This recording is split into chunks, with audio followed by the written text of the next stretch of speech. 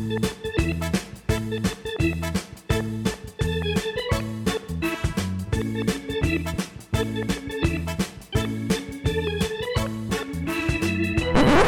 morning and welcome to Leading Off with True Blue LA.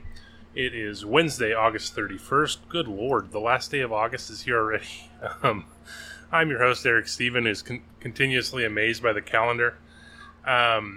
So we're one game into the three-game showdown Dodgers-Mets series. It seemed like Dodgers-Mets game one certainly had the atmosphere of a playoff game, seemed exciting. Very close game throughout. It's only fitting, right? Because these teams have had the best two records in the National League almost all year. Like that said, like it was like a playoff game in many ways, but there's a few others where it was very much not a playoff game and a more of a regular season dealing with roster availability and things like that, workload management. We'll get to that later, but first let's just sort of recap the game in a way. Gavin Lux had the big game at the plate. He had a 2-run single that put the Dodgers on top in the third, and he had an RBI single in the seventh that also put the Dodgers on top. He broke ties both times. Lux had missed 5 of the last 6 games, or at least didn't start 5 of the last 6. He missed 4 of them in a row with sort of a neck issue. They started him on Saturday. Or on Sunday, excuse me, and then he didn't start Monday, but then later got into the game.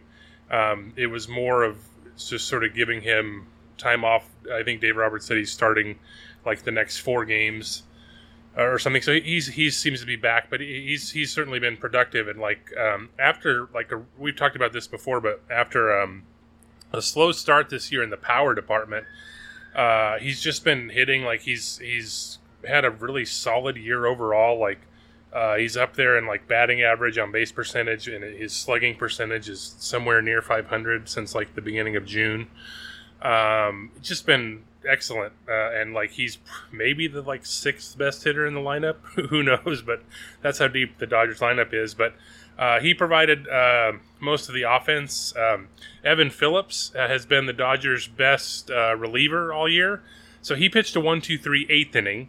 I didn't realize this. I was looking at something like sort of his recent game logs, and he now has retired 29 straight batters in a row, dating back to August 6th.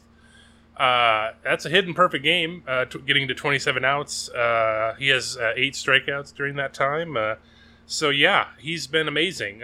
So he pitched the 8th. The Dodgers won the opener 4-3. Lux's single held up. We'll get to the other relievers used in a bit because there's more to it than this. But first, how they got there. Andrew Heaney, he sort of had the yin and the yang going as he's done recently. So he struck out 8 in 5 innings. He has 28 strikeouts over his last 3 starts. But he also allowed 2 more home runs. Starling Marte and Mark Canha got him, both solos. I guess the saving grace there. Heaney has allowed 6 home runs in those last 3 games when he's piled up the strikeouts, but he also made a throwing error after fielding a bunt up the first baseline by Marte in the first inning. It looked like it was going foul. It not only brought in a run, but Marte got to third base with nobody out. However, Heaney did use strikeouts to escape that inning with no further damage. It felt like he could have allowed a lot more just given how the game was going. Weirdly, Pete Alonso was sort of his escape hatch. 3 at-bats against Heaney. He struck out 3 times. Heaney threw only fastballs, 14 pitches. Alonso stranded Marte on third in the first. He stranded runners at the corners with 2 out in the 5th. Alonso swung and missed at 7 of those 14 fastballs. Heaney had a season-high 21 swinging strikes in this one. His last 2 starts were 16 and 19 swinging strikes, so he's missing a lot of bats. And he leads the team with a 35% strikeout rate.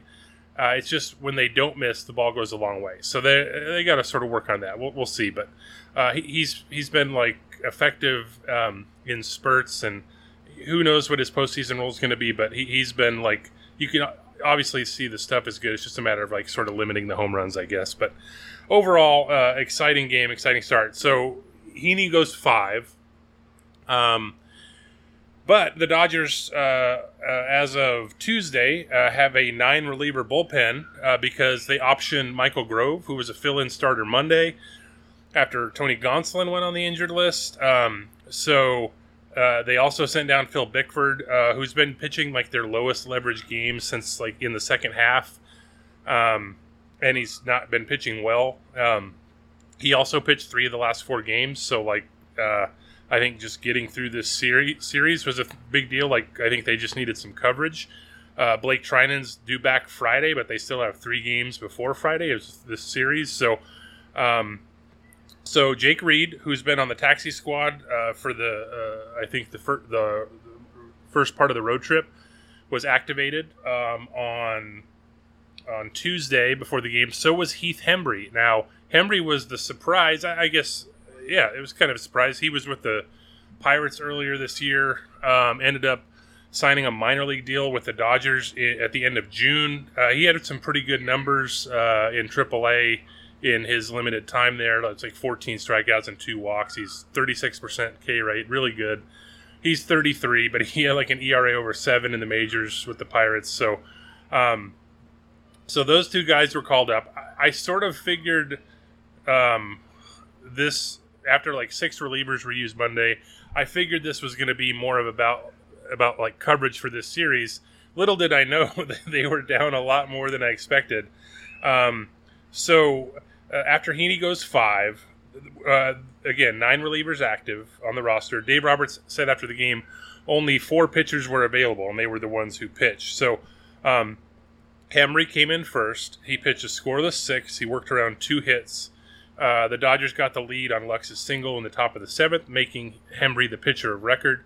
The usual leverage guys, Alex Vesia pitched the 7th. Evan Phillips, the aforementioned perfect 8th.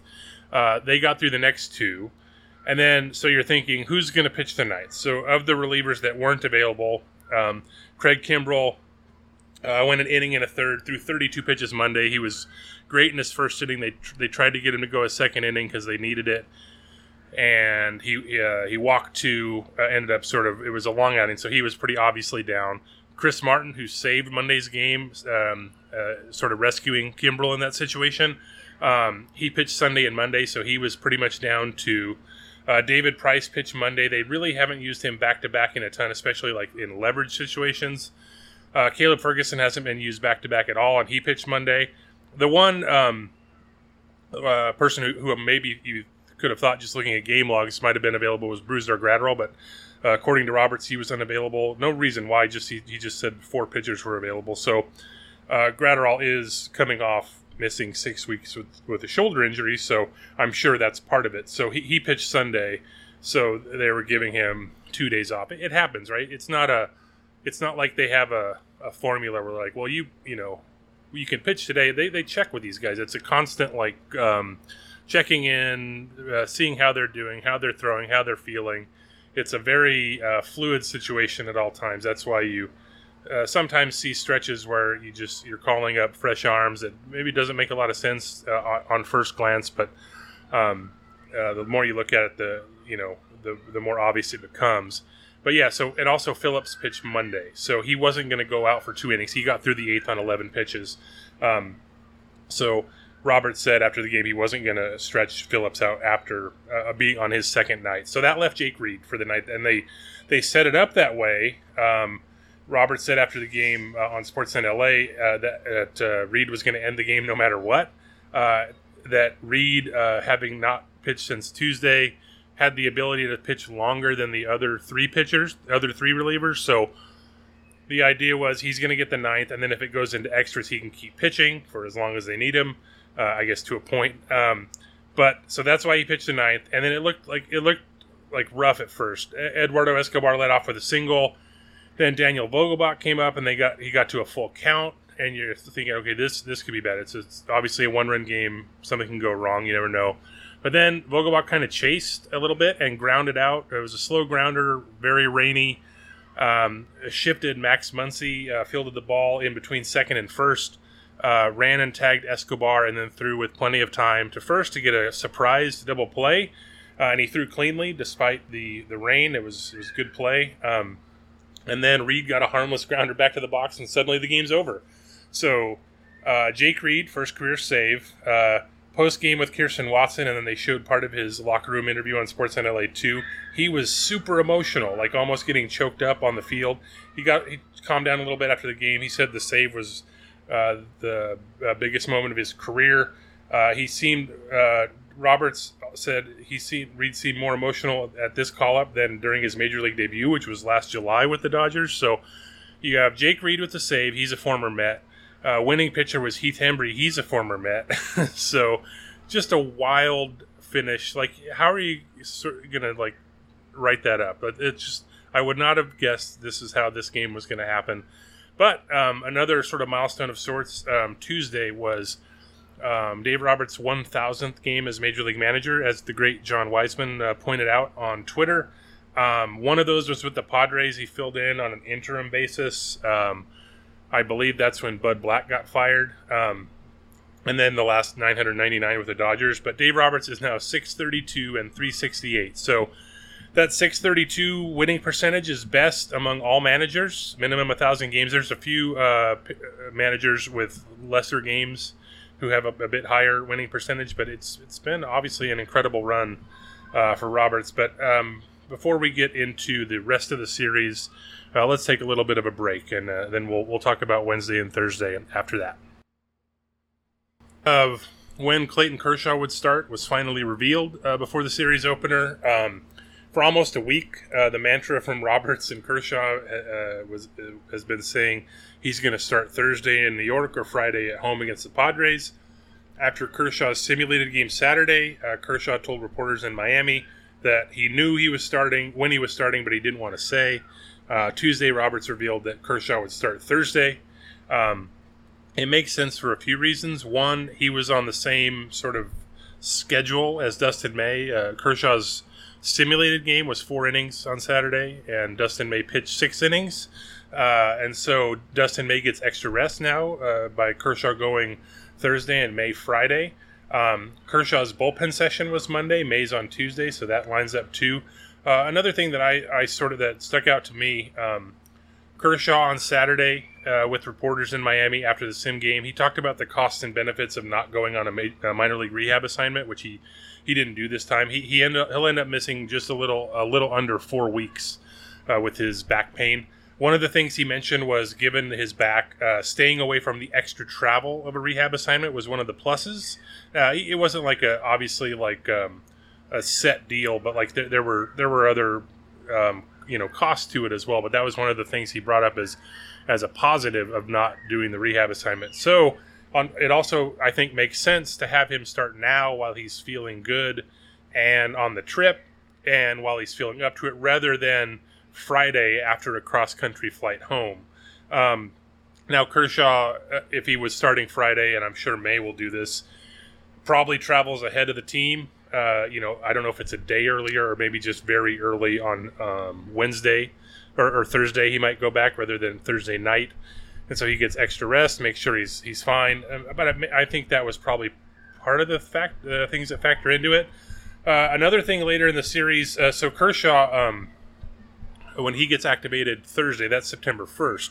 That's when rosters expand. So the Dodgers won't have to make a corresponding roster move. They just add him, and he'll be the 14th pitcher on the staff. Now, they'll also get to add a position player, and that position player is going to be Miguel Vargas. Fabian Ardaya was the first to report this. Juan Toribio and Jack Harris also confirmed. Vargas was pulled from OKC's game Tuesday. He's going to join the Dodgers Wednesday on the taxi squad and then get activated Thursday. So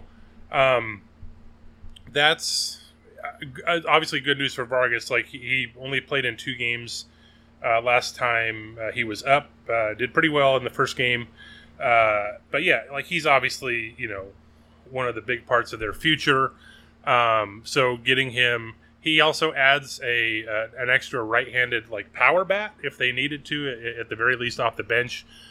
He could probably start a little bit, either filling in maybe later in the month at third and DH or whatever. So we'll see how they use him. But on one hand, you also feel bad for Edwin Rios, who was he played his way into like a semi-regular role back in late May, and he was really hitting well, just hitting a ton of home runs, doing really well, and then tears his hamstring, misses 2 months, has a long rehab assignment, and then by the time his rehab assignment is up, the Dodgers don't have room for him on the roster. So he was already optioned to AAA, so he's just been staying down there. And now once rosters expand in September, it sounds like he's not coming up. So I guess that's the one of the downfalls of only having 28 active players in September. Rather, you don't have to necessarily go all the way up to 40, but that really does limit who you call up. So, man, that's going to be rough for Edwin Rios, who was playing really well, and he's just sort of the odd man out right now. But that's sort of where the Dodgers are at. They have a really good team. They have to make some tough decisions that we've talked before. They're going to have to make some pitching decisions once the rehabbing pitchers get healthy. But before we get all that, and before we get to Thursday, when Kershaw and Vargas are going to be active, the Dodgers and Mets do play another game tonight, and they just happen to face Jacob deGrom, who's looked a lot like his former scary self since returning. He's been just excellent. We talked about that with Brian Salvatore on the series preview issue or edition of this podcast yesterday. So yeah, like, that's going to be an exciting game. The Dodgers will counter with Tyler Anderson, who's been like their steadiest performer this year. He's the team innings leader. It's just it's been a weird year. The Dodgers are at 90 wins. We're not in September yet. It's pretty crazy. The Dodgers at the moment are 22-5 in August. They were 21-5 in July. That was their second best July ever. If they win Wednesday, it'll be their best August ever, beating the 1953 Brooklyn team. If they lose, then it'll be the third best August in franchise history. So this has been kind of an incredible 2-month stretch. They've been so good. It's just been fun to watch. But yeah, one more game left in August. I'm sure we'll have more to talk about tomorrow. But thanks for listening, everybody. I'll talk to you tomorrow.